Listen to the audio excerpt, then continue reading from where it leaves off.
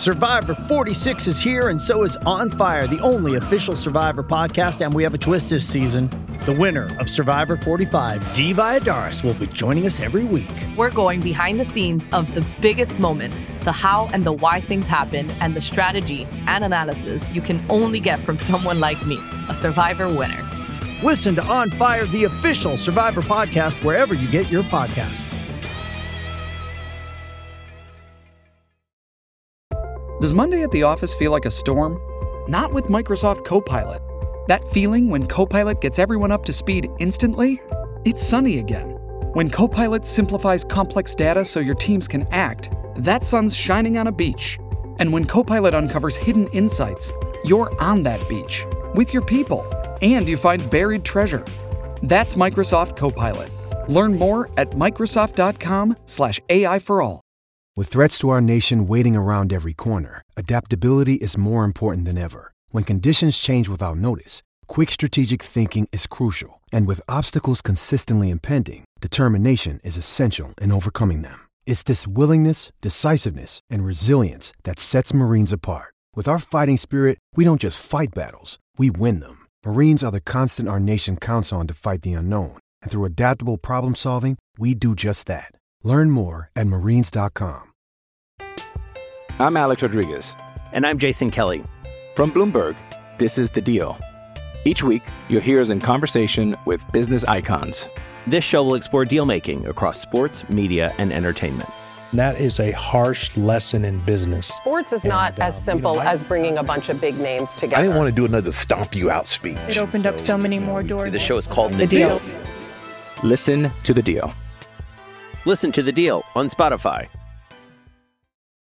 This is Julio Rodriguez, and this is the Lookout Landing podcast.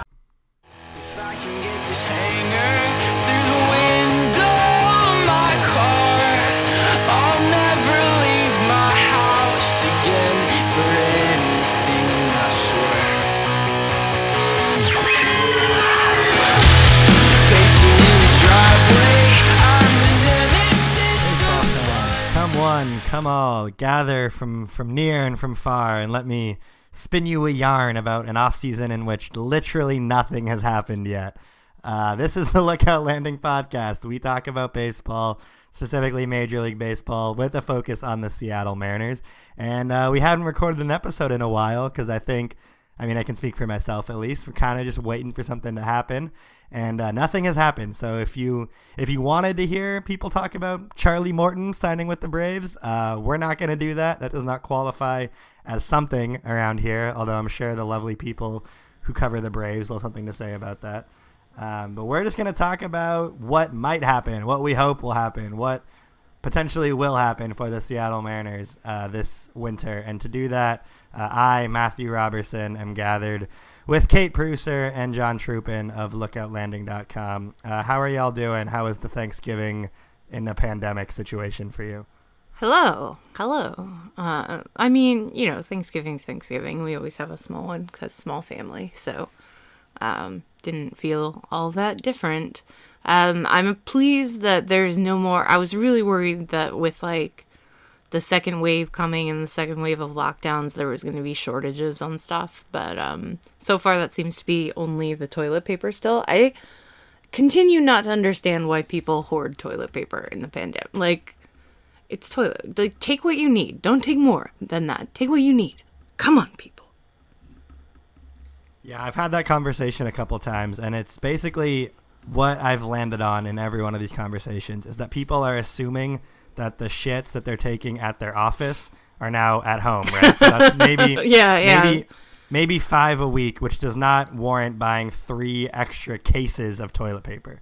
You're not shitting more often because of a viral infection that you hopefully don't even have. You're just at home more often. So maybe people are just going to the bathroom to pass the time, making shitting an event sort of thing. It is true that you want an excuse to get up from your desk as much as possible, and you don't have any kind of social interaction. So, the going to the bathroom becomes an event. But I think there's something more I think it's just that became the thing that everyone got panicked about. And so everyone who has a lot of generalized anxiety about the the pandemic, that is a thing to like feel control over. Like, okay, well, I'm going to be okay because I have mountains and mountains of toilet paper. Like, it's a weird way to exercise control in a situation over which we have very little control. So yes, if you are one of the people who are hoard buying anything,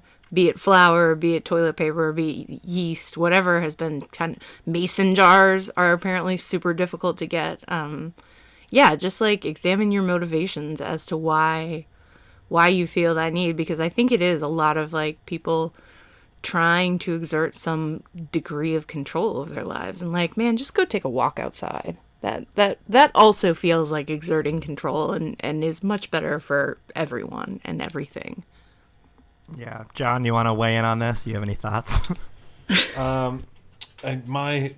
My day job involves trying to come up with creative ways to keep kids off of their screens, but also entertained.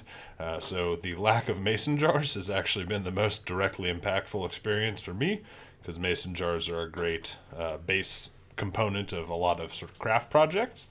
So that has been a pain in the butt. Otherwise, Thanksgiving was reasonably solid. We just took a walk and then put food in bags, and everyone took it home and ate it. And I love that. It is my favorite holiday. The conceit behind it, at least, is very is something I find very. It is your pleasant. favorite holiday because it is socially acceptable to eat as much as you can and actually rewarded. So. Yes. Yeah. I receive commendations and actually get chastised. Praise. Yeah, I get chastised if I do not sort of gorge myself enough. So. Yeah, Thanksgiving is the day for you to be a superstar. Exactly. Thanksgiving is the most dudes rock holiday that we have. It is indeed. It really celebrates just doing nothing, staying seated for like 8 hours, watching football, drinking, eating terrible food. It's the best. I also really love Thanksgiving and was able to somewhat salvage it. It felt weird, obviously, but still pleasant. I will posit that for the exact opposite reasons, Thanksgiving is kind of the worst if you're on the other side of that gender gap.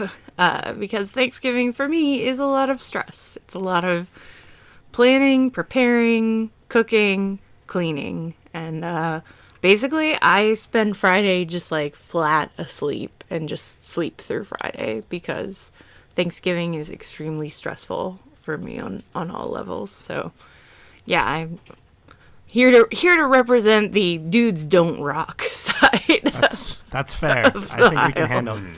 After all the dubs that men have taken over the years, I think we can handle one small L. Yeah. I had a nice little movie weekend. I watched two very feel good, very very Caucasian movies. When Harry Met Sally and Easy A were my weekend treats. Both good movies, very watchable. Either? First watch of When Harry Met Sally, but not Easy A. Easy A came out like when I was in high school, so that was like very much in my wheelhouse. I just hadn't seen it in a while, and I saw that it was on Netflix. And it's short. I love a short movie, so I fired that up. When Harry Met Sally, though, this is not why we're here, obviously, but I think I could make the case, at least for movies that I've seen. I don't know, I haven't seen every movie, but it is the whitest movie I have ever seen. It is so white. Yeah, deeply white. The only black person who has a speaking line is a waitress. Not great. And those little, in between scenes in that movie where they do the interviews with the married couples, one of those couples is Asian, and that's literally it. That's the only people of color in the entire movie. I don't like When Harry Met Sally. Like, I watched it and I was expecting, maybe I had too high of expectations about it. I really like the whole friends to will they, won't they, navigating that. But it left me so cold. Like, I did not feel any chemistry between those two actors. So. I was the same way. I feel like, this is part of the movie, obviously, but the whole time I was sitting there, like, these people would hate each other. Like, there's no way that they would want to be near each other. Like, from the very beginning. Also, they meet several times. Very confusing during a first watch. Like, they meet in college, and he's a huge dick. And then they just keep crossing paths, and he's still kind of a dick. And she's like, oh, well, maybe if nothing works out, I'll just fall back on Harry. It's a very weird movie. I feel like I had been conditioned to believe that it was like the gold standard of rom-coms. Yeah. So like you, Kate, I went in with high expectations, and then afterwards I was like, that was just like a movie. Like, there's nothing great about it. The dialogue is pretty good. I think it's either Nancy Meyers or Nora Ephron. I think it's Nora Ephron. Yeah, so the writing is good. Like the dialogue between Harry and Sally is good. That's like the thing that I noticed. But then other than that, I did not love it. Speaking of Nancy Meyers, though, I watched The Holiday was on Thanksgiving night after I was finished with all of my They must have known the exact right time to put that on Lifetime, because it came on right when I had finished like the last of the Thanksgiving dishes and was sitting down with the last of the Thanksgiving cocktail. And I mean, it's a Hallmark movie with like a big movie budget and better acting and better writing, but I thoroughly enjoyed. That is a way more romantic to me movie than When Harry Met Sally. Yeah. If we were drafting rom-coms, which we might come to that as this off-season drags on and on and on with nothing happening. I'm really concerned about what our show fodder is going to be in like mid-December. Yeah, I've been thinking the same thing. There's only so many ways to fill an hour when we have to like kind of try to stay on the Mariners track. Like we're already 10 minutes in, haven't mentioned the Mariners at all, but I feel like if we were to drag this on for a whole hour, people would start to figure out the ruse here. Like we're trying to do as little actual baseball conversation as possible. But I should mention today, the day we are recording this is November 29th, 2020, 2 years to the date that one Jeff Passan told the world via Twitter that there is, quote, significant momentum toward a deal that would send Robinson Cano and Edwin Diaz from the Seattle Mariners to the New York Mets. A deal which did happen, obviously, and you could say, I don't think it's hyperbole to say, changed the entire trajectory of the Seattle Mariners franchise. Yup. Fair. Definitely fair. So it's happy anniversary to all who celebrate. 2 years to the day, which, you know, I feel like this year the big thing has been like, oh, what is time? I have no concept of time. But 2 years feels exactly right for that. Like, that is nice and grounding, you know? I'm like, okay, that still makes sense to me. It was 2 years ago that the Mariners started to tear everything down. I don't know about you guys, but that feels like exactly the correct amount of time. I feel like Mets fans would say that it would feel like that had happened yesterday because they are still... Poor Jared Kelenic should have a way to block all, like, anyone with, like, Mets in their screen name. See, but time out. We know Jared well. We monitor his online behavior. He does this on purpose. Do. He loves it. He loves does. It so I think much. he does. I think he probably does. It is. I think he could not have imagined a much better way for things to go. Of just like, Jared needed some people who like Jared. I think needed to be viewed as sort of a villain by some people. I think this is actually a very useful component for him. I think for somebody who was a little overlooked in his draft class, I always felt like, even though I thought he was one of the more premier talents in that draft class from the high school side, he didn't get some of the same acclaim as some of the other guys. And I felt like he was, either by how he positioned himself or like how the media talked about him, a little bit of an outsider in that group. He was a little small. I mean, he doesn't look so much like the same physical specimen as like a Nolan Gorman or something.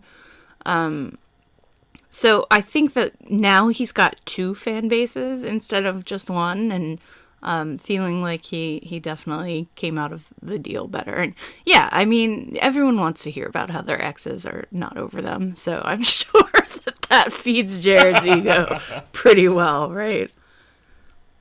100%. I feel like he definitely has studied at the like white athlete school of like give yourself an edge. You know, like he doesn't really have any like huge obstacle he's had to overcome in his life. So he's sort of, I think he's made this trade into like his Joker origin story. No, you know? Absolutely. No, I mean, right down to his new like branding logo, where it's like, it basically is like, I'm the Joker, like JK kind of thing. I mean, yeah, the Mets, nobody believed in him, which means almost everyone believed in him, but the Mets believed in Robinson Cano and Edwin Diaz enough, and that's equivalent, I think. And we, hopefully, as Mariners fans, are going to be grateful for that manufactured chip on his shoulder. Oh, I think he added to that chip this summer as well, with like not being called up and fueling some frustration. I don't even know if that was like legitimate frustration or, again, just like some kind of kindling that he needed to use as fuel to get through what was admittedly a really challenging year for self-motivation, especially if you knew, like, he knew he wasn't getting called up, but he had to make himself feel like he deserved to be called up and was left out. And again, yeah, it's just that kind of furthering of your own self-mythology, which I think, as Matthew accurately points out, is what a rich white kid from Wisconsin who has been the best player on his baseball team for his entire life, who played for Team USA, that's what he needs to do in order to develop some kind of an edge, as you say. Right. Nobody believed in him except for Team USA and an MLB team in a major media market who drafted him in the first round, and then another MLB team that specifically sought him out in a trade. And a bunch of prospect writers and a bunch of fans and prospect hounds and... yeah. Nobody believed in me, except everyone did. Oh, man. So I guess that also, though, we should mention... on a somber note, I think that Robinson Cano, the man who was part of the trade that got us Jarred Kelenic, has been suspended again by Major League Baseball for a drug-related offense. Kind of a bummer, I would say. It's the stanazolololololol. It's the serious one. This is not a masking agent. This is like a straight up dude was taking steroids. Straight up steroids in his body, which this is the big bad East German swim team kind of steroid. Yeah, this is I'm 37 years old. I gotta ramp up this dosage. I got to really make sure that I get these last couple counting stats before getting to the Hall of Fame, which now, of course, is out the window completely. But I think that was part of the motivation here. And also, like, I think Robbie has sort of seen the writing on the wall and, like, knew that, like, steroids or not, that, like, he was on his way out. Like, obviously getting traded in a deal that brings one team, like, young hope and talent is like a surefire sign that you're becoming a little bit washed. Like, they wanted to offload him and his contract to get younger and better. And then now I think he's maybe overcompensating a little bit and trying to do hella steroids. I don't know. Obviously that might be unfair, but I was upset in like a, oh my God, like we're going to have this conversation again sort of way. Not upset at him necessarily, because he's also not our problem anymore. That's kind of the beauty of Brodie Van Wegenen and this whole Mets trade. So thank you, Brodie, as always. If only Brodie had accepted your LinkedIn request, I feel like things would have taken such a different turn. It's like the curse of the sea witch. I sent him because the first time I tried to add Brodie Van Wegenen on LinkedIn, I didn't say anything. I just sent him like a standard request. He ignored it. So then I kept sending more with like the little personalized note. And I think on one of them I was like, hey Brodie, I have some really good baseball ideas, and he ignored that one too. And had he accepted that one, then I would have had an in to like talk shop with him and be like, hey Brodie, let's figure out your roster here. But he didn't want any part of that, unfortunately, and now he's left with a crumbling roster and egg on his face and no job. So who won in the end, Brodie? Me. Also, if you want to come on the podcast, we will have you. Keep that winning streak going. Come on the pod. Exactly. This is your time to, I feel like, you know, the trend in media right now is like, oh, I want to control the narrative. You know, you hear that all the time. I want my own platform to give my side of the story. There's no better chance to do that than on the Lookout Landing podcast, disgraced former Mets general manager Brodie Van Wegenen. Also a good chance to reverse what we call the Matthew jinx. So it's a great point. Yeah, that is a really good point, Brodie. Ball's in your court. But what was your initial reaction when you saw that Cano had been suspended again? Because it kind of came out of nowhere too, like dead of the offseason. I personally had not been thinking about Robinson Cano in a while, and then that news comes across and sort of flips that completely. Yeah, they supposedly weren't even testing. So, I mean, I guess if you get popped before, they make sure to put you on the testing list, and for a good reason, I guess. Yeah, I was mostly just disappointed. Like, I've always rooted for Robbie. I believe that no one loves baseball the way that he loves baseball. And I think that he's somewhat of a tragic hero figure in that he made choices that he thought were good for preserving his legacy, but they ultimately wound up sacrificing his legacy. And, it's very sad to me. It's a lesson in not letting something become so important to you that it closes out your value system. Yeah, there have been few players who I think increased my enjoyment of watching the Mariners the same way that, Cano did in the time that he was here.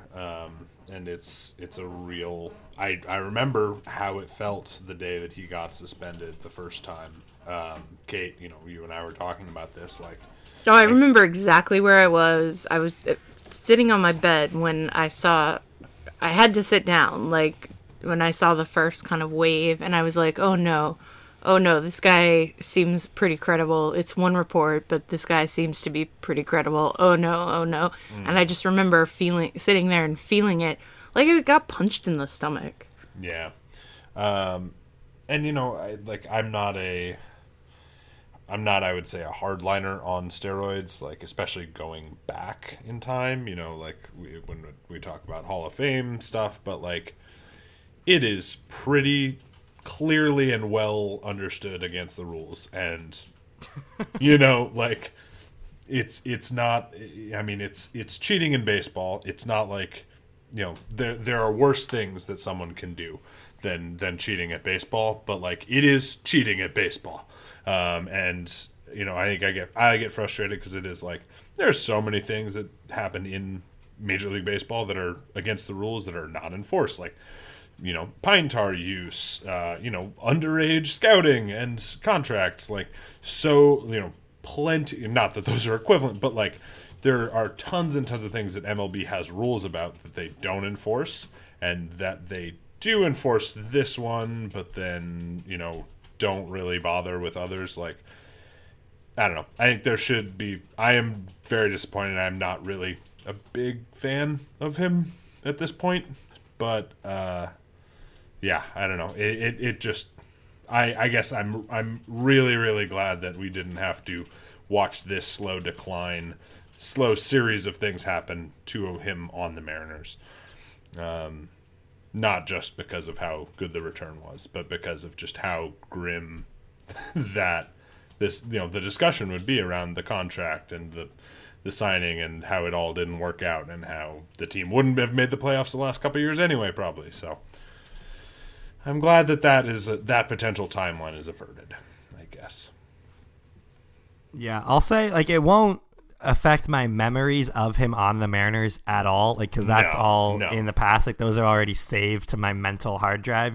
I think that it's also convenient that he's appended to Nelson Cruz in a lot of who is an angel, a perfect angel, himself a steroid. That's what I was gonna say. I guess you could say. It's so funny how people can just decide to look past it for some people, and then for others they're oh well, I hate him, obviously. Mm-hmm. Well, I like D. Gordon. The Mariners have had some of the literal men of the year, on their team who they did a baseball cheating, which is bad, and but it does not necessarily keep you from being able to be a human being worth rooting for, especially if you're contrite and you are, you put in the effort to make amends, which I think you saw from D. Certainly, and you saw from Nelson Cruz. Yes, absolutely. And, but Cano did it too. He had the RC22 Foundation, which then his big gala had to be canceled the year he got popped for steroids. So that, just that is pretty damaging to the legacy, and I think you can't rehabilitate that image especially on the second time around. It's two different paths, and I think Nelson Cruz chose a really good path.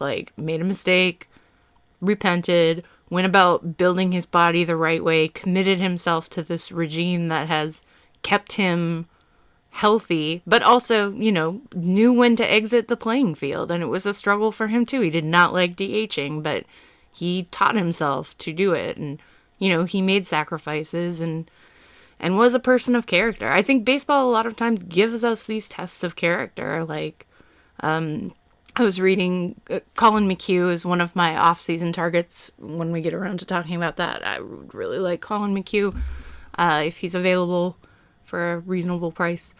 But he was talking about the Astros cheating scandal, and he was like, yeah, you think you're going to do the right thing, and you want to do the right thing, and then it was a failure of bravery. We weren't brave, we didn't do the right thing, and you want to believe you will, but do you when it comes down to the line? And I think we see that a lot with people choosing and people will choose to do the wrong thing, and it's how you respond to that. I think that is as much a measure of your character as whether you made the right choice in the first place. Hey, it's Kaylee Cuoco for Priceline. Ready to go to your happy place for a happy price? Well, why didn't you say so? Just download the Priceline app right now and save up to 60% on hotels. So whether it's Cousin Kevin's Kazoo Concert in Kansas City, go Kevin, or Becky's Bachelorette Bash in Bermuda, you never have to miss a trip ever again. So download the Priceline app today. Your savings are waiting. Go to your happy place for a happy price. Go to your happy price, Priceline. I'm Alex Rodriguez. And I'm Jason Kelly. From Bloomberg, this is The Deal. Each week, you'll hear us in conversation with business icons. This show will explore deal-making across sports, media, and entertainment. That is a harsh lesson in business. Sports is not as simple as bringing a bunch of big names together. I didn't want to do another stomp you out speech. It opened up so many more doors. The show is called The Deal. Listen to The Deal. Listen to The Deal on Spotify. Yep. So while we're on the subject, sort of, Kate, you had a nice little entry point here. The whole reason why we're recording this episode is to try and figure out what the Mariners are doing. Obviously, they haven't had any tangible actions yet. I'm sure there's a lot of internal discussions going on. But we've basically turned this episode over to the listeners. You guys sent a bunch of great questions, which we're always grateful for. So we'll try to hit some of the relevant ones regarding off-season plans. But I think the first one, the logical one to start this off, comes from Anthony Peck, who just simply wrote, "What does a successful off-season look like for you?" I like this is intentionally vague. We can go a bunch of different directions here.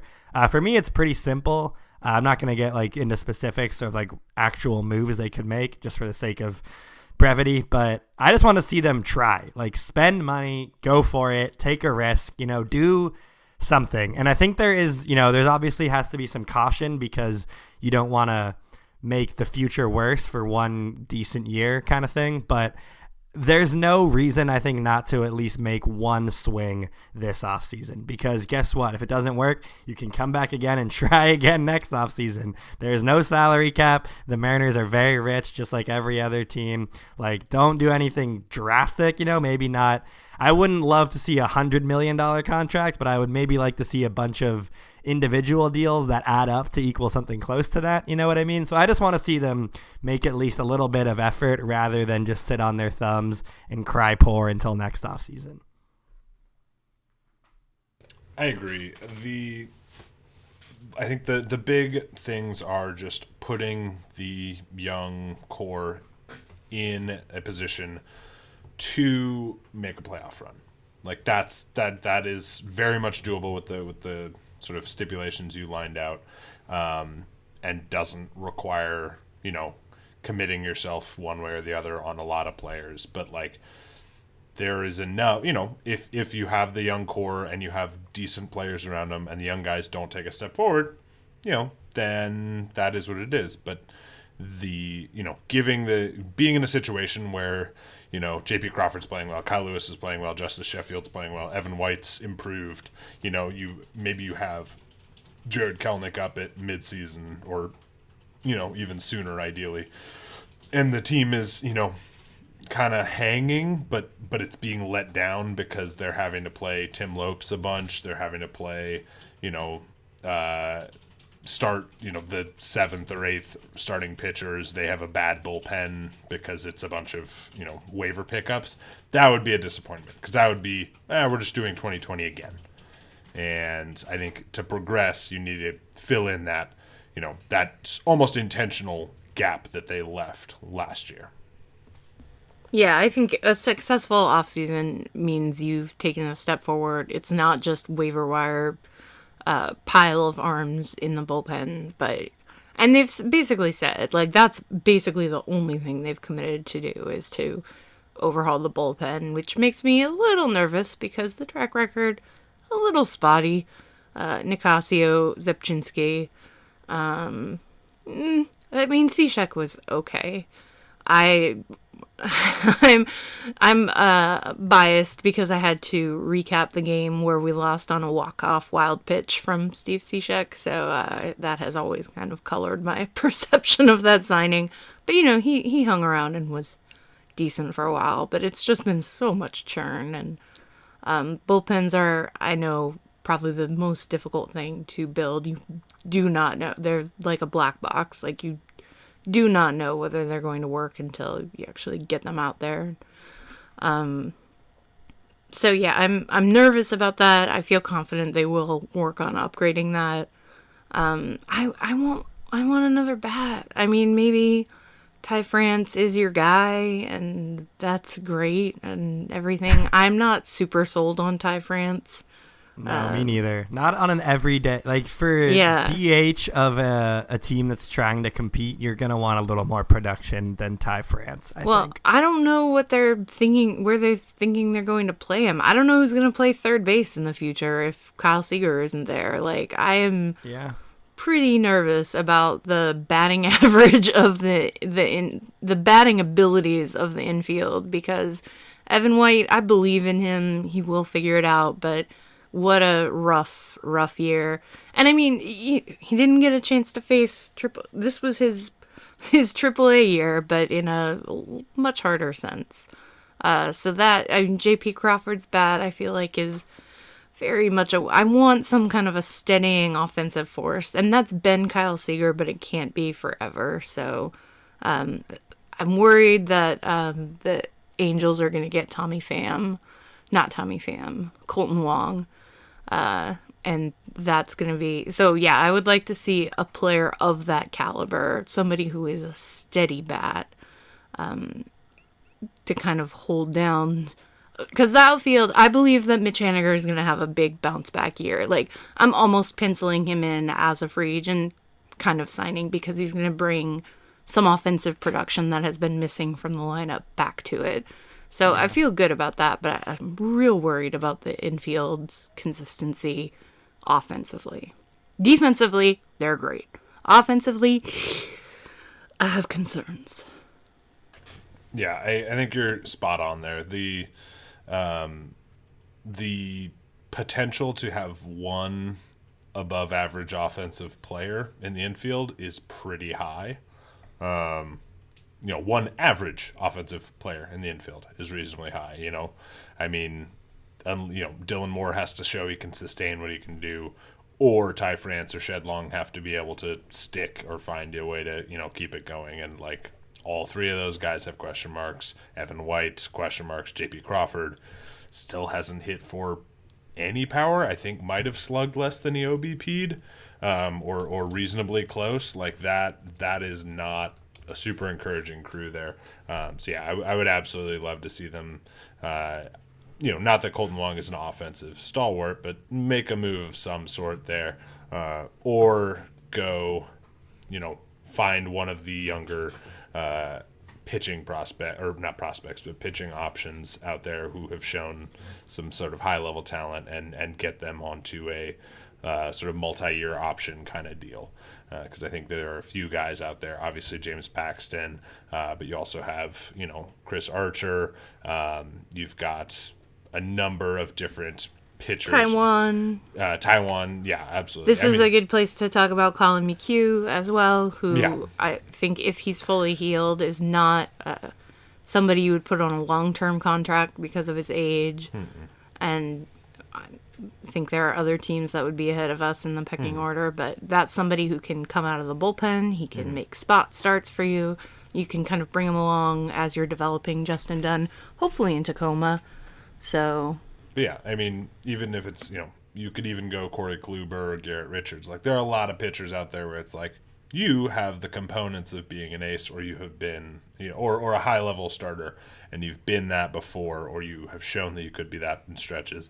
And the Mariners can afford to make those signings not out of a 2017 kind of situation where it's like, we're hoping, and this is plan A, and there's not really a plan B or C other than Andrew Albers. Legend. Yeah, because, worst case, if you're in May or June and you've got Nick Margevicius and LJ Newsome in the rotation, no, that's not good, but those are interesting young players who, with the opportunity, could show that they could be starting pitchers or some sort of big league pitcher, and that is a lot better than the pitching depth is so much better than where it has been, and so much more promising than where it has been. There are no Tommy Malones that we expect to see in the big league rotation this year, and that I think this might be a first for that. I guess maybe last year, if you count that, just letting the young guys have run. And those were painful pitching performances to watch. But watching LJ Newsome or Justin Dunn struggle is very different to me from watching Tommy Malone or, Giovanni. Nate Carnes, anyone? One of these, retreads. Absolutely. Gallardo, that was his last name. Yes. No, I think I think you're hitting on it exactly. Yeah, where it is. Those Ariel Miranda, bless his soul, CPBL legend, but extremely painful to watch pitch. No, I mean, you're hitting on it exactly. You're just trying to fill out a roster with competency so that, if the competency falls through, you're putting out youth as opposed to you're putting out, whoever you can whip through on waivers. But you want to give this roster a chance to succeed at its best so that if it falls through, you're still getting development. You're still seeing, giving chances for progress. And it doesn't have to all come together this year, but making a roster that it could all come together this year. That's what we're looking for. Right. I think the Mariners should sign Kevin Millwood. Yes. He's around. I'm sure he's around. He's got to be around. Part of a no-hitter. That's not nothing, folks. Go watch the YouTube clips. We touched on a couple questions in that little section. I want to shout out John Edwards, who asked what are the odds of free agent reunions with James Paxton and or Taijuan Walker. I'd say it's very high, if not assumed already, that Taijuan Walker will be on the Mariners. I think Taijuan Walker might show up whether he signs with the team or not. He's just show up in Peoria. He's going to do the thing that J.R. Smith does with LeBron, where he's like, I'm on your team, right? I just follow you wherever you go. Yep. Yeah. But I think a better question might be, what sort of deals would you give to those guys? I feel like Taijuan pitched well enough to earn himself a 3-year deal worth a good little chunk of change. Paxton is a little more interesting to me because there's still just that huge uncertainty over everything that he does, Yeah, so, both of them are in both of them are in that bracket down from the top tier. Taijuan, I think, is higher than Paxton just because of health. Which is a wild thing to say about a guy who basically missed 2 years and then made 10 starts. Yeah, but I mean, and Taijuan's velocity was not what it was, but it returned somewhat. And, you can see that there's a progression there. And other than just the injury, he wasn't a very injured player coming up through the minors. Paxton, just his body, it's like the Mitch Haniger thing. It's just been... Remember when he injured himself doing push-ups at training camp? He tore his thumb ligament or whatever it was. I mean, it's been like Mitch, a bizarre series of injuries. So I think, unfortunately, I don't think the Mariners will spend like we want them to spend because they're going to cry poor like every other MLB team. And I think Taijuan is going to be out of their reach financially. Even if he wants to come back, he's not going to give him a hometown discount or anything. So I could see after the top pitching free agents go off the board, Taijuan becoming more in demand and his price tag going past what the Mariners are willing to pay and past the amount of time that they're willing to extend him. Because they don't, they've got that crew coming. They don't need him for very long. So I feel like a Paxton reunion is more likely, just because he still has ties to the area just as much, and he's friends on the team. Well, he and Taijuan are actually still really good friends.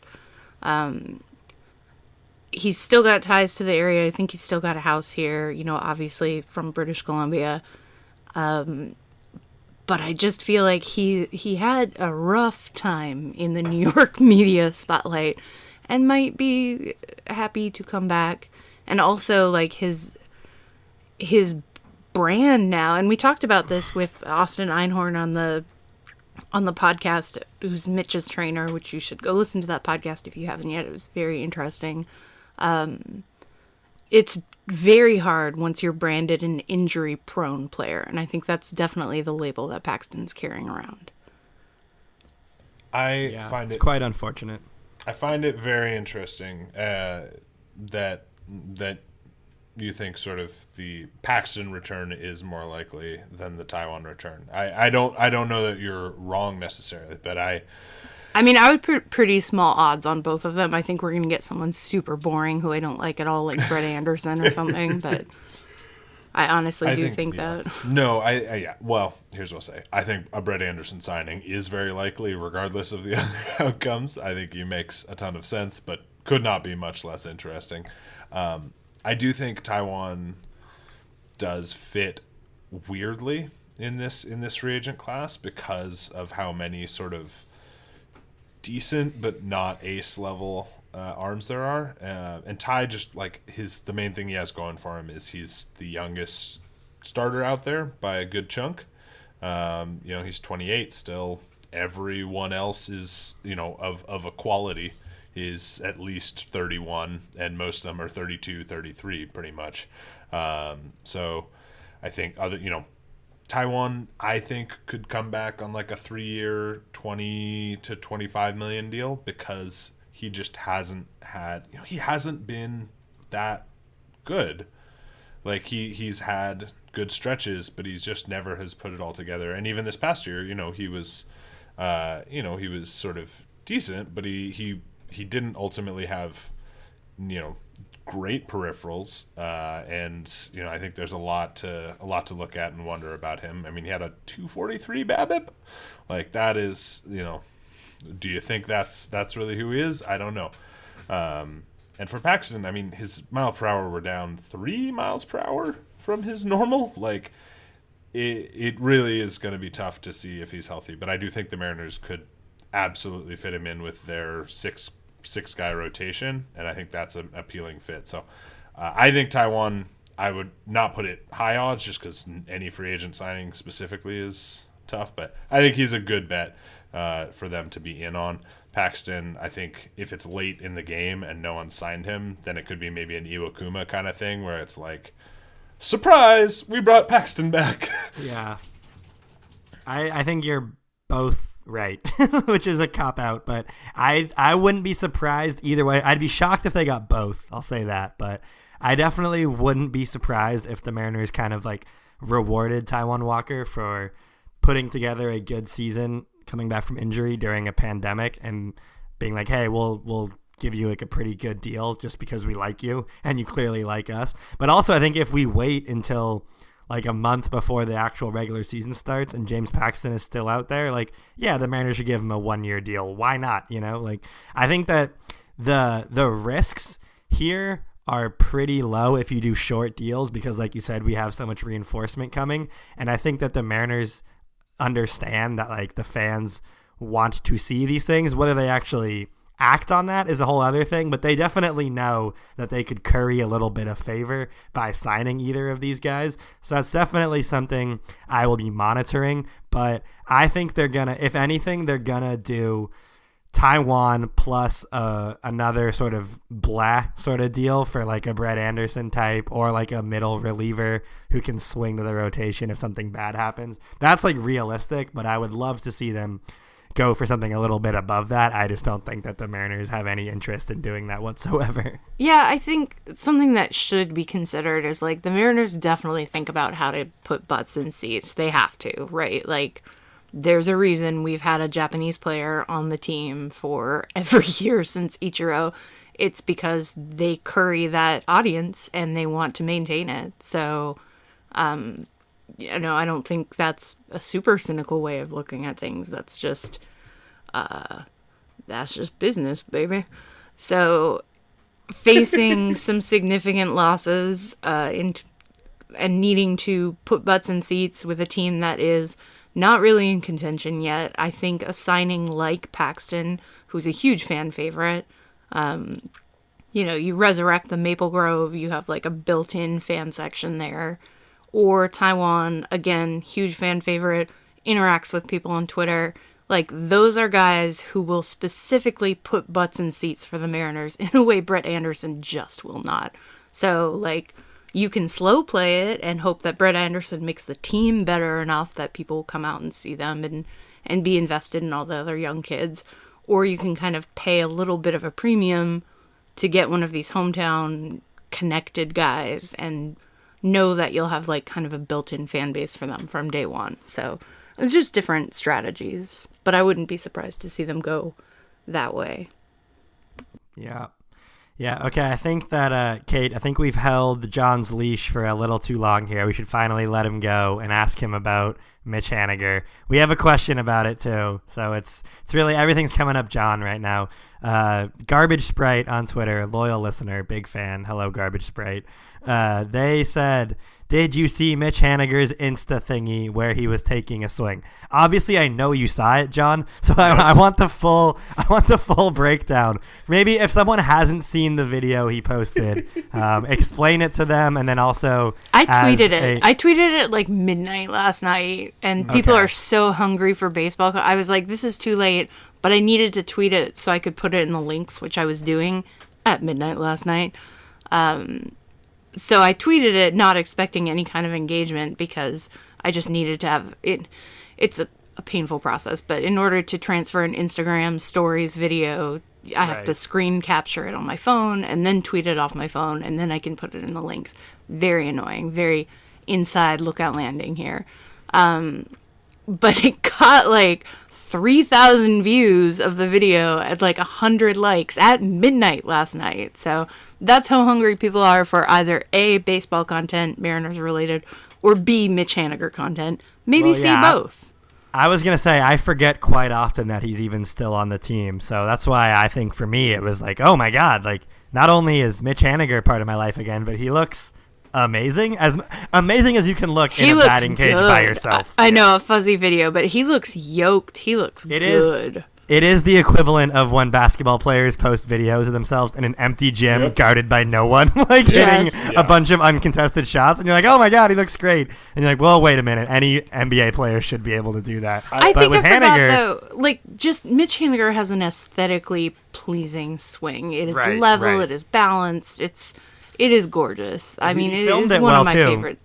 Shouts to Mitch for good framing, good directorial vision. Hey, that might have been someone that I wonder who was holding the camera. That could have been his wife. Like, who knows? Oh, speaking of his wife, there's a little baby Haniger coming, who I think was supposed to come in November at some point. So, congratulations, possibly to new Papa Mitch Haniger.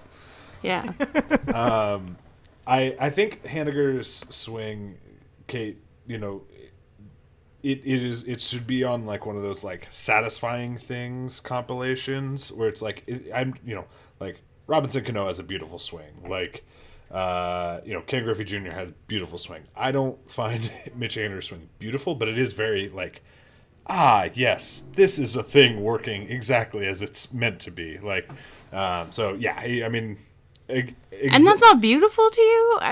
I think it's just slightly different. I think that's beautiful. It's more workman-like for me. Like, to me, I see like a nice, well-running automobile as opposed to like the sports car that Cano or Griffey was. I think this is lefty bias, and I mean, I do love a lefty swing. It's not a home run swing either. It doesn't have that loft, but yeah, fine.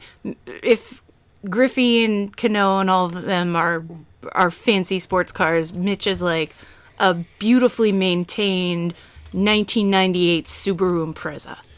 I think it's, yeah. I mean, I will say, I'm trying to think of like a beautiful righty swing. I think Manny Ramirez had a beautiful right-handed swing, to try and balance out our sort of. You know who has a beautiful right-handed swing? Who's that? One Julio Rodriguez. That's true. Julio. That's true. Well, you know what? I actually think Edgar also had a beautiful right-hand swing where like it was graceful. Like Mitch Haniger's not graceful. Mitch Haniger is like it looks.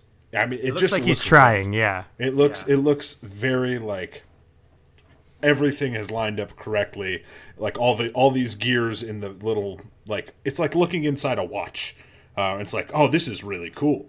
But I don't know. Anyway, it is encouraging to see him swinging a bat full effort, probably at a 55-mile-per-hour pitch. But who knows? And I am extremely encouraged. Like Kate, I am optimistic about Haniger. It was certainly helpful talking last week with his trainer, but at the same time, like Haniger's really good. And it does feel like, hey, did he actually exist? Does he actually exist? It hasn't felt like it for a long time, but I'm giving John a run this year for biggest Mitch Haniger fan, Hannah Stam. Wow. Yeah, I'm coming for that crown this year. I wore my Haniger jersey today while I was out doing errands, and I have a Hanimal t-shirt that is in the wash, so you're going to have to step up your merch game, is all I'm saying on that. I'm wearing tie-dye, which I think helped because I was watching Tom Brady get his ass kicked. I felt like those things were combined. I feel like Tom Brady has like a very moral obligation to tie-dye. You think he's pro tie-dye or anti tie-dye? No, I think he's very anti tie-dye, and I wanted him to lose, so I put this shirt on and then watched him lose. It was great. I don't want to cross the streams here, but this does sound like a tweet for a certain account. It is like it's a Bill. If Bill Walton is the anti Tom Brady, then all of that tracks. Which I'm gonna have to do some research into this, but yeah, absolutely. I could see that. I think Tom Brady thinks that if you smoke weed, you like have like a manic episode no matter what. I think he thinks weed is crack. So I don't think he has any interest in wearing tie-dye or anything that's like weed adjacent. I think he hates it a lot. Meanwhile, Patrick Mahomes probably doesn't smoke weed, but I bet he wears tie-dye. Yeah. And he beat Tom Brady handily. So anyway, this is not a football podcast. Just to look into Matthew's little Sunday, watching Tom Brady lose. Very fun for me personally. We'll end this podcast with some armchair GM kind of stuff. This is another one that's sort of teed up for John and probably for Kate. Definitely not for me.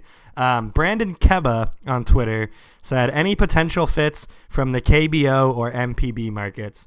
Names that stand out, Ha-Sung Kim, who we've talked about and John has written about, but also Mel Rojas Jr. and Tomoyuki Sugano, who I don't know anything about.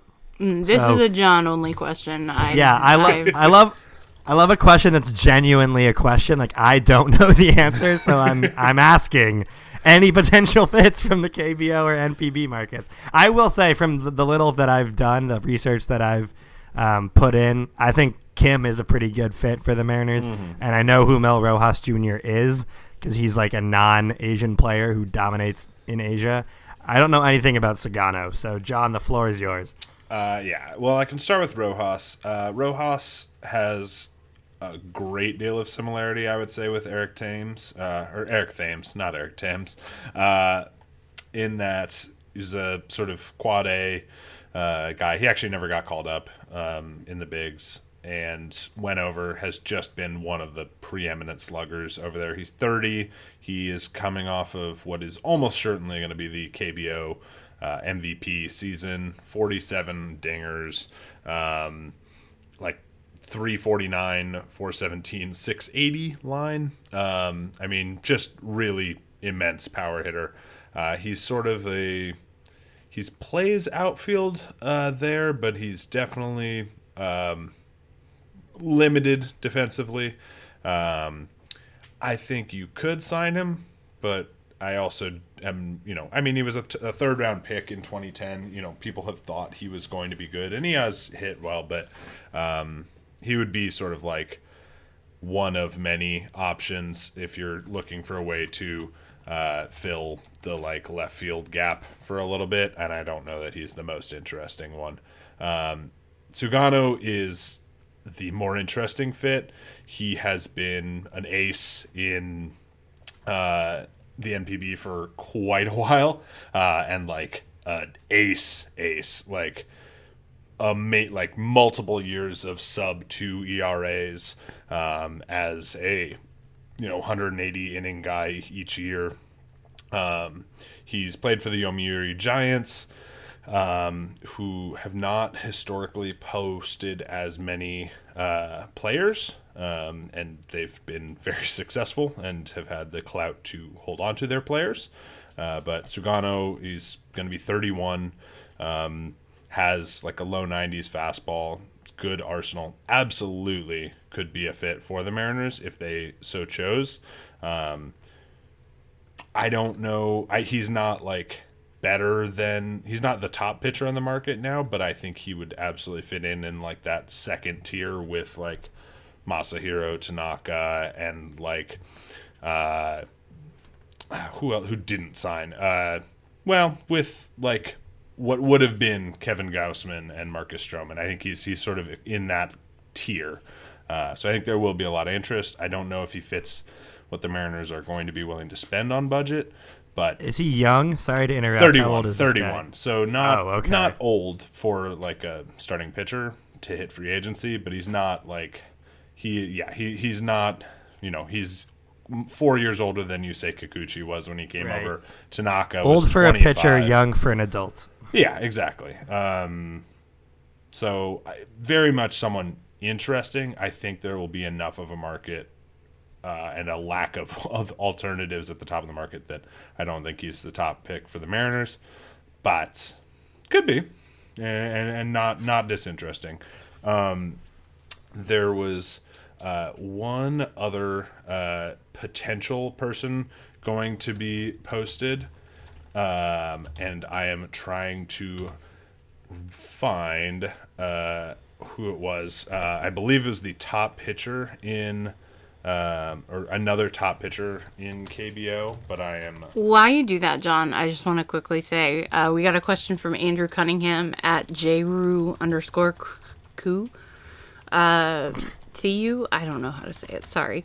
What FA/non-tenders would make the M's reconsider making Dylan Moore the everyday second baseman next year, which, first of all, I'm not so sure he's the everyday... I think second base is going to be something that there is... some flexibility with between Ty France, Dylan Moore, Shed Long if he's up and healthy. But I think that is where Kim? Is it Kim? Yeah. Yes. Could fit. That's where Kim could fit in, is if the Mariners were going to tender him a contract. I think that could make that an interest. I don't feel like that position is settled, so that's something to kind of monitor. I agree. Those are like, to give like name. I said it earlier, like I want them to take a swing. If you want me to like attach names to that, like what does that look like? For me, it starts with Kim. Like take a chance on him. He's young. He can play second base, and then if Seager dips, he can play third base. And also, I would love to see them do a short deal for Michael Brantley to come in and be the DH/adult in the room. But Kim, much more so than Brantley. I think Brantley is being really hotly pursued by the Blue Jays, and I think tell the Blue Jays to fuck off. I think Brantley is out of their pay grade. Like the Astros would like to re-sign him, but the Blue Jays really want him. So, and that's a team that needs outfield help more than they need anything. Like they've got a really solid offensive infield. They need some pitching. I think they would love to have Taiwan back, even though they misused him in the playoffs. But yeah, they are really just missing that first of all, veteran presence. Anyway, I'm gonna let the Blue Jays overpay for Michael Brantley. This is Kate angling for a Canadian passport, which I get. I understand what you're doing here, Kate. You're trying to find a Canadian person who will take you under their wing, let you into the country as America falls into whatever is happening. All right, look, first of all, I already set that up like way back in. I have gotten my my Get Out of America free jail card, and that is the mother of Lewis Boyd, who is our drafty / podcast guest / Mariners prospect / turned Mariners coach, who's younger than some of the players he was coaching. Anyway, he has a fantastic mom named Kathy, who has already assured me that that I can be part of her expatriation / repatriation project. So I'm covered. I'm covered. Yeah. Oh yeah. He's Vancouver area. Well, hello to the Boyd family. Yes, my name is Matthew. No. That's my space. I have reserved that spot on the floor. Go find your own friendly Canadians. Actually, I'd be happy to be like a live-in housekeeper for the Paxtons. They seem like a really chill hang. Oh, absolutely. Him and Except, Katie Jo. Matthew, last I checked, you do not cook nor clean. I clean. Okay, clean. You definitely I'll clean before I cook. Do not cook, absolutely. though, yeah. That's fair. Maybe they could take both of us, because I cook. I'm not very good at clean. I'm seeing more of like a production assistant. Like I just handle all of their tasks. Like I'll go to the grocery store for them. You know, I'll make sure that if they want to go shopping, I can do that for them. That sort of thing. Mm-hmm. Okay. All right. Well. So John, I have in the interim I have uncovered. Good vamping, Matthew. High five. So there's not a particularly notable KBO pitcher coming out this year. However, another solid pitcher out of the NPB is Kohei Arihara, who has been on the Hokkaido Nippon Ham Fighters, who also known as Shohei Ohtani's old team. Yes, indeed. And has less of a track record than Sugano, who has been the leader of their national team. There's actually, I believe Sugano pitched in the joint no-hitter that the Japan national team threw against the MLB All-Stars several years back, which was in Japan and was a real trip. I believe that was in 2014. Anyway, Arihara's going to be 28 this year. Has low 90s fastball, throws a lot of pitches. Not necessarily quite as prominent of a strikeout pitcher. Less blow away kind of stuff, but could easily be like a number 4 starter on the right team. So he actually is someone who I think the Mariners could definitely look at. Bringing in a 28-year-old decent starting pitcher who gets a lot of contact absolutely is up their alley considering how good their defense is, and he would be, I think, a less costly option. So that's someone to watch. They are notably Tetsudo Yamada, who is kind of the every year everyone or people check, is Tetsudo Yamada being posted? He is not being I know posted. that name. Yeah, one of the best second basemen in potentially in the world.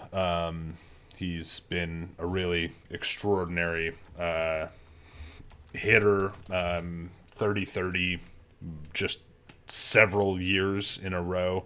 This year with a shortened season, he did not get there, but previously had been just basically in the 30-30 range since he turned 21 in 2014. He's quite something, but no, not going to be posted, unfortunately. Sticking with the Yakult Swallows, so he may or may not ever come over, and it's a bummer because this actually would be the year where it would make a ton of sense for the Mariners to try and push for him, but it is what it is. Well, it looks like I will have to play for the Yakult Swallows, just in case. If they need like an insurance policy, if they decide to let him go, yes, I am available. I will play second base. One of the positions that I did actually play in my youth. So hit me up, Yakult. I've mostly just been hanging out all year. I'm in decent shape, can field a ground ball. no guarantees on my hitting, but more just for me. I want to prove to myself that I can still do it, that sort of thing. Anyway, let's end with this is kind of an interesting subject because we got a lot of like classic. I get it. Like I understand why everyone does this. A lot of classic like fake trades. What does this get us if we package these guys together? What can we get? Specifically one I was asking about Braden Bishop and Justin Dunn could get you what? And like to answer the question, I feel like that's not more than like a back end starting pitcher. But this is the type of deal I'd be more interested in next off season anyway. Like when we have a better idea of how the Mariners look over a full 162 game season, then we can try to figure out what they need to supplement that. But I would also just want to caution all of our listeners and all Mariner fans in general about falling into the trap of trading for the sake of trading. I feel like Jerry Dipoto is partially responsible for this as well, just because the man loves a trade. Like, it's fun. It's the easy thing to do from home because most fans have a pretty clear idea of like what pieces are expendable and what pieces that Mariners need. But let's like not spend the entire winter doing the like, oh, what if we do this player from the Major League roster plus this kid from AA? Does that get us Chris Bryant? Like, I don't fucking know the answer. Like, I really don't. Like it's baseball trade values has got you on that. Although I think some of their valuations are a little wild. Right. But so go play with that. To satisfy this crowd, like I do understand. I think if you're gonna start any of those, like, oh, let's try to trade some of the prospects, like Justin Dunn makes sense. I want to see what he's got. Like, I feel like they have more time to just let him pitch and figure it out now. Like, we don't need to trade Justin Dunn right now just for the sake of trading. Like, I want to say a couple things. Like, first of all, I think people are expecting Dipoto, like, he's made this name for himself as like Mr. Trade, Trader Jerry, et cetera, et cetera. Like, I really think that if you look at the pace of trades that he's made, it has slowed. Like, as the ball club has started to resemble what I think is his vision, as the turnover from the Jack Z era has become almost complete, it's just the amount of trades is going to go down. And at this point, like, it was frustrating when the Blake Snell rumor came up, which, as far as I can tell, is just a rumor. I don't know that there's any kind of interest on Seattle's end other than just due diligence checking. But they're not going to trade Jared Kelenic or Julio Rodriguez plus other stuff for Blake Snell. Like, that is trading for the sake of trading. So it was fun to think about, and everyone kind of glommed onto the idea to the point where we had to write an article about it. But it's not going to happen. That's trading for the sake of trading. Yeah, with Snell, like, I would be okay with the non-Julio or Jared prospects just as a starting point in the conversation. I agree with you, though. There's no reason to trade Julio and Jared, who, like, that's the whole farm system. Like, that is what the Mariners have, and if you give that up for Blake Snell, then this whole thing, the whole like advantage that the Mariners have goes out the window if you just punt one of those two for Blake Snell this early in their career. So I feel like, it is fun. Like I said, every sports fan loves a fake trade. It just becomes very tiring after a while. Like, go outside every once in a while and please let me rest is really what I'm saying. I don't want to see all your fake trades all winter. And like what people are willing to give, like, nobody is really interested in Braden Bishop. I'm sorry, except as like a appended to a much larger trade. Like, there's not going to be a trade for Braden Bishop and Justin Dunn, unless you are losing money on that trade and some other. I mean, that to me, that smacks of like a mid-season trade, like in a hypothetical world where Dunn is struggling and the Mariners are somehow still in contention and like need one specific piece. Yeah. That's when you'd be like, okay, yeah, maybe we'll do Dunn and Bishop for this like middle reliever who's left-handed and we've been struggling against left-handers, like that sort of thing, maybe, but not in an off season. No, what the Mariners have that they are willing to give up right now is not anything any other team would be interested in, I think, unfortunately. John, I think, kind of looked at our best trade candidate in Kyle Seager, which is also riddled with problems because if Kyle Seager is gone, it's Ty France your everyday third baseman. I don't love Ty France at third base. I don't love Ty France defensively anywhere on the infield as an everyday player. So, yeah, it's just, I'm expecting an offseason that is more free agency signings than it is trades. And even at that, it's going to be quiet. Like, it's a quiet offseason. So go, I don't know, follow what the Mets are doing, or like laugh at the continued tire fire that is the Phillies, who are becoming the new Mets, or, you know, other things. But if you're looking for like sheer entertainment value or like dopamine hits out of the Mariners, this is not the off season for you. Yeah, a better question actually for next week, if you want to do it, would be which free agent will the Angels sign and then waste their prime for the next 3 years? That I will do extensive research. If someone asks that question, I will give a very detailed answer next week.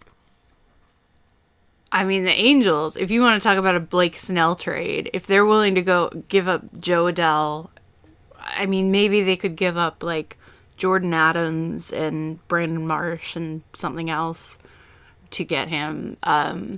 I think that the Angels are a team that would legitimately be considering trying to get Blake Snell because they want to be competitive right now. They do not have time to wait around for a bunch of these pitchers that they have. They have nothing coming down the line in the pipeline. Like, they've got to make some big signings, but they've already laid out a lot of money. So I think that's going to have to come from trade. So, yeah, I think the most interesting teams to watch in the AL West are not going to be the Mariners, not going to be the Astros. Actually, not the A's. I don't see them having a big offseason either. I think the Rangers and the Angels are going to be two teams to watch because I'm still confused about the direction Texas is going to go. Like, I think they need to do a full rebuild, but I have been hearing that there's some pressure on Daniels because of that big new stadium that they just got to field a fairly competitive team. And then, which is beautiful, according to my two sources, Joe Buck and John Smoltz, who are getting paid to say that. Yeah, that is, it is an overgrown tough shed, and it is hideous, but it is expensive. I think the nicest thing you can say about it is it's air conditioned, so maybe fans will go no matter what, but yeah, I'm really interested. I think that definitely those are two more dynamic teams as far as off seasons in the AL West. Yeah, not the Angels making another short-sighted move. That couldn't be them. They have to though, right? Like, this is their trial window. Like, they desperately need to import some pitching talent to that team immediately. Like, they should have done it last year. They were worse than the Mariners last year. Worse than us. A team that was ostensibly not trying. Like, to me, this... Anyway, I think it's the last year that we're really going to get to dump on the Angels because I think they're under some really dire pressure that maybe, like, Dipoto was under in 2016, 2017. But worse, because I think that this could be... Yeah. Well, I mean, whatever. Billy already lost his job, so... Maybe they'll I like what you said, though. The thing you said earlier about, like, the Jerry Dipoto trades that sort of got him this reputation were because he wanted to create his own system with guys that he wanted. Now that he has those guys, he's not going to then immediately trade all of them away and start over again. Right. I think there's a framework for, like, those sort of little trades that, you know, you suggested at the top. If it is, like, you're getting maybe a highly paid veteran back as well as like a very well regarded young player, because I think something like Dunn and Bishop for, you know, like an Ender Inciarte or like a Yoshi Tsutsugo if you're going to the Rays, and then getting a very talented near-ish to the bigs prospect back. I could see something like that where it's like, okay, we have a lot of young pitchers. We're going to move we're going to move Dunn and get, you know, some player at the position we don't have a lot at. But I think you guys are right. Like, they're mostly set up. And for the Angels, I think the most sensible one, and I don't love doing it because I like him generally as a player, is signing Masahiro Tanaka, who has been playing his entire MLB career on a partially torn labrum that he never got surgery for. And then finally, suddenly going to Anaheim and needing surgery. I personally am excited for the Angels to sign Trevor Bauer. Yeah, I mean, I think that would be... It's going to happen, right? I mean, he's UCLA guy. Like, they're going to pimp it as a big homecoming or whatever. It's gross, but it's going to happen. Which will really, like, that is absolutely the most Angels move, and I will be so pleased when it happens, even though I really don't look forward to facing Trevor Bauer a bunch. It does feel like he's destined for one of the teams that fucks up in free agency every year, like the Angels, like the Phillies, who you mentioned earlier. Some team that like feels like they have to just do something without really considering everything else that surrounds it. Like Trevor Bauer in the Philadelphia media market would be a disaster, and I feel like part of me wants to see it, and part of me doesn't want to wish that on the nice people of Philadelphia. The nice people of Philadelphia. I don't know who you've been talking to. They're not the. Listen. I mean, the morally deserving maybe people of Philadelphia, but the people who have been starved for sports competency since, it is I guess, true. That is very true. Oh God, the Eagles, the 76ers are terrible. Yes, Philadelphia sports are, and yet that is also where they draw a source of their strength from. Like, I think if a Philadelphia sports team was actually good, like, half the city would just short out. Like, there would be no power, and they would not understand. And it's because all that simmering rage that powers the city would have disappeared. So, well, stay tuned, folks, and find out which major American city collapses this offseason due to incompetency from their local baseball company. It's going to be fascinating. Thank you to everyone who listened to this episode, which we've dubbed the podcast about nothing, as there was no news, no anything to really guide us. Nothing. Just the power of your spirit and, I guess, Twitter.com. So thank you to everyone who chimed in. 10-minute discourse about rom-coms. Oh, yeah. Tell us your favorite rom-com. Once we post these, because I would love to see some comments on lookoutlanding.com on the podcast. They usually don't get very many comments. So let us know what your favorite rom-com is, especially if it's a low-key, off-the-beaten-path one. That would be great. John, anything else to say before we depart? No, we're gonna have some stuff coming out this week when this pub's on just a few other ways to try and go at the off season. And I know it's been slow, but we're coming up on the Rule 5 draft. We're coming up on the non-tender deadline. Whew. Not like the hot. Not the new hotness, sort of the new lukewarmness. No, but there are going to be some really interesting non-tender candidates out there as teams continue to cry poor. And we've already heard some really interesting names tossed around. Gary Sanchez in New York. Yeah. Steven Matz from the Mets. It's going to be where we sort of get a sense of teams are going to have a full sense of, okay, who all is available. And then I think you're going to start to see some movement.